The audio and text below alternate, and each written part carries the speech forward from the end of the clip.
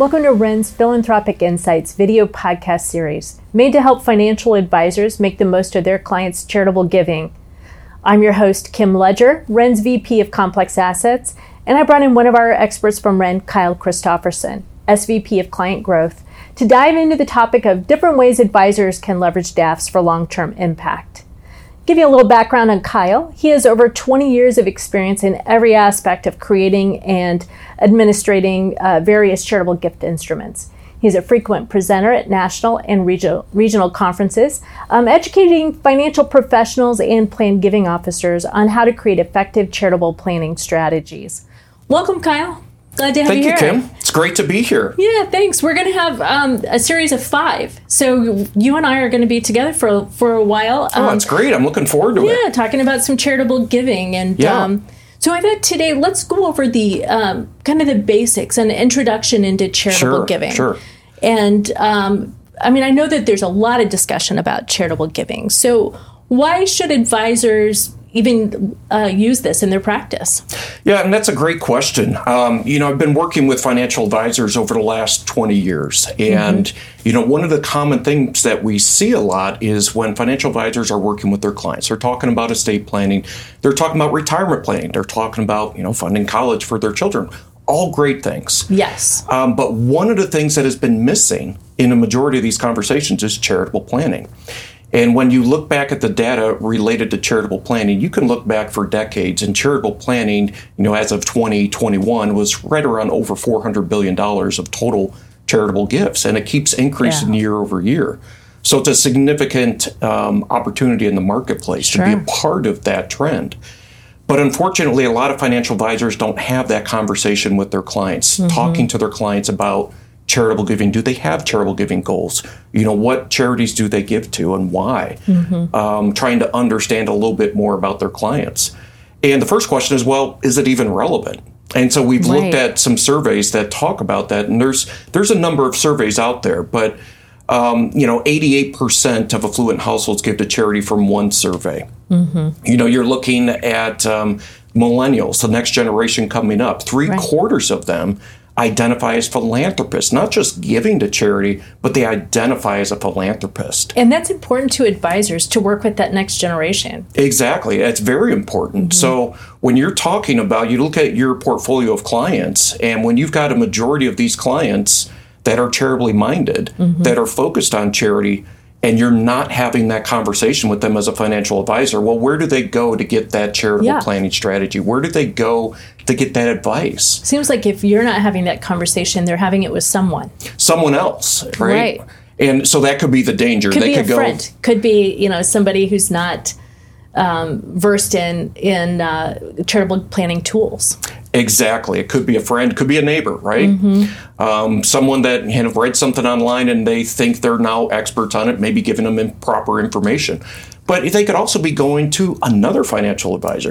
Maybe they're looking for a charitable giving strategy, and this financial advisor down the street put on a webinar about charitable giving. So now they've got another resource they're going to.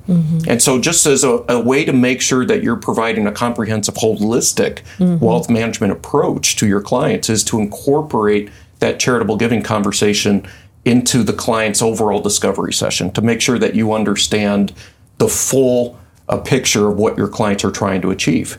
And there's a lot of benefits to that too, right? Well, I was just going to ask that. There are tax benefits, correct? There's tax benefits. There's benefits to the relationship, creating a deeper relationship, getting to know your clients better.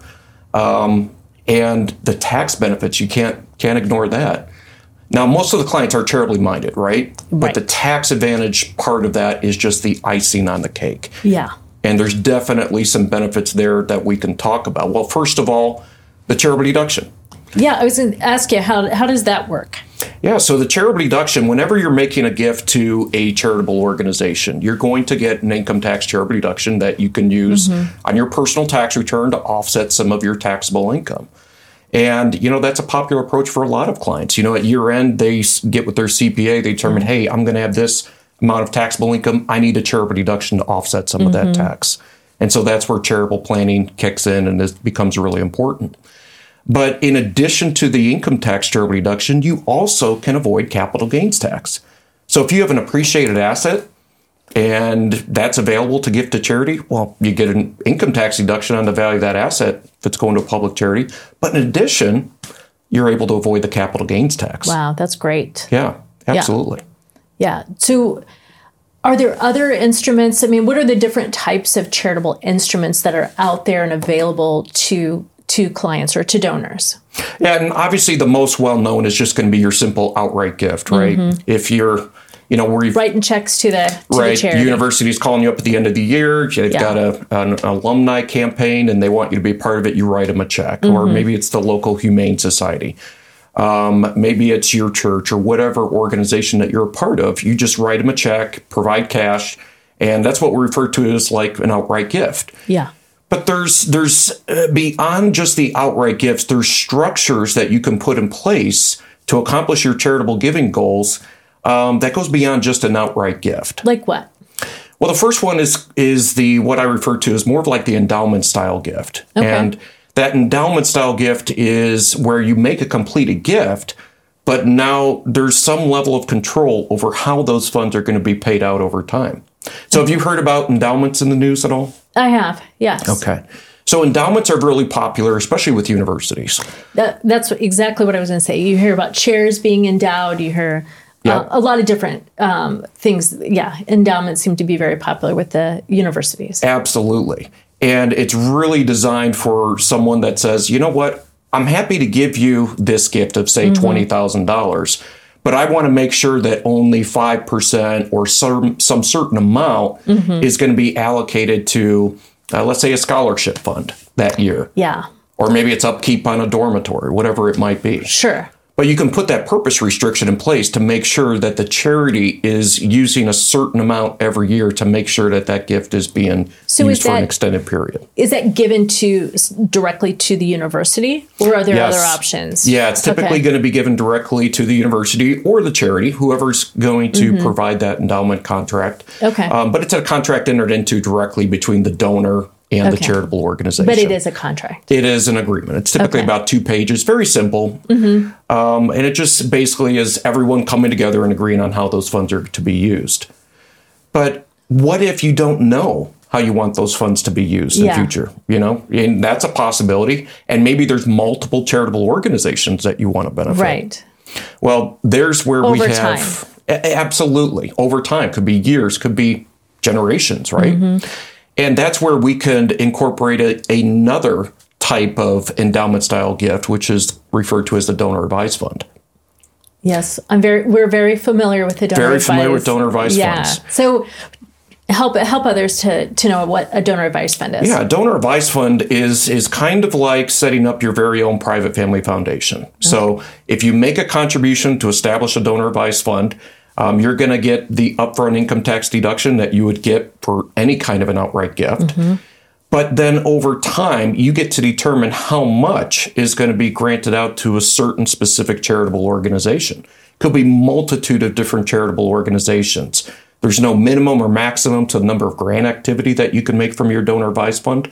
So it's really a way to make that completed gift, but be able to have a say in where and when those funds are going to be distributed into the future through making those grant recommendations. Got it. So the charitable deduction is given at the time, or you claim the charitable deduction at the time that the funds are given to the donor advised fund. Absolutely. And it's a very popular strategy, especially we talked about earlier on when you're at the end of the year, you're working with your CPA, you've got to get that charitable deduction.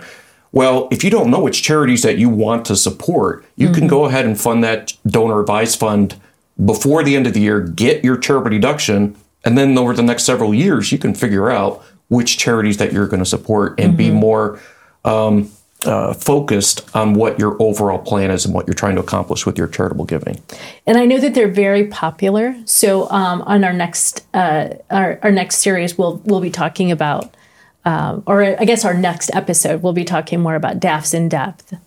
Absolutely. Absolutely. There are other items out there as well? There are. And, you could be in a situation, we talked about outright gifts, right? Yes. So we're talking about making charitable contributions. You get an upfront income tax share reduction. If it's appreciated assets, you avoid the capital gains tax. Yes. But what happens for that client that says, you know what, that's great. I would love to support my charity, but I really need this asset to support my retirement income. I really need this to live off of. And so for those clients that are looking for an income stream, we've got great options available for them as well. You could look at doing a charitable gift annuity. That's the simplest and most straightforward route. That's a pretty popular option for a lot of people. It is. And a lot of charitable organizations have these as a tool to provide to their donors. Right. And basically what it is you agree to give the charity a certain amount of money. And in return, they're going to enter into a contract with you that says, thank you for this gift of $20,000. We agree to pay you 5% for the rest of your life. So that way you've turned that gift into an annuity contract that's going to provide a steady income stream for as long as you live. Great. Yeah. Great. Now, there could be additional clients that maybe they have income needs that are a little bit different. Maybe they want to defer income for a period of time. Maybe they need various distribution rate flexibility.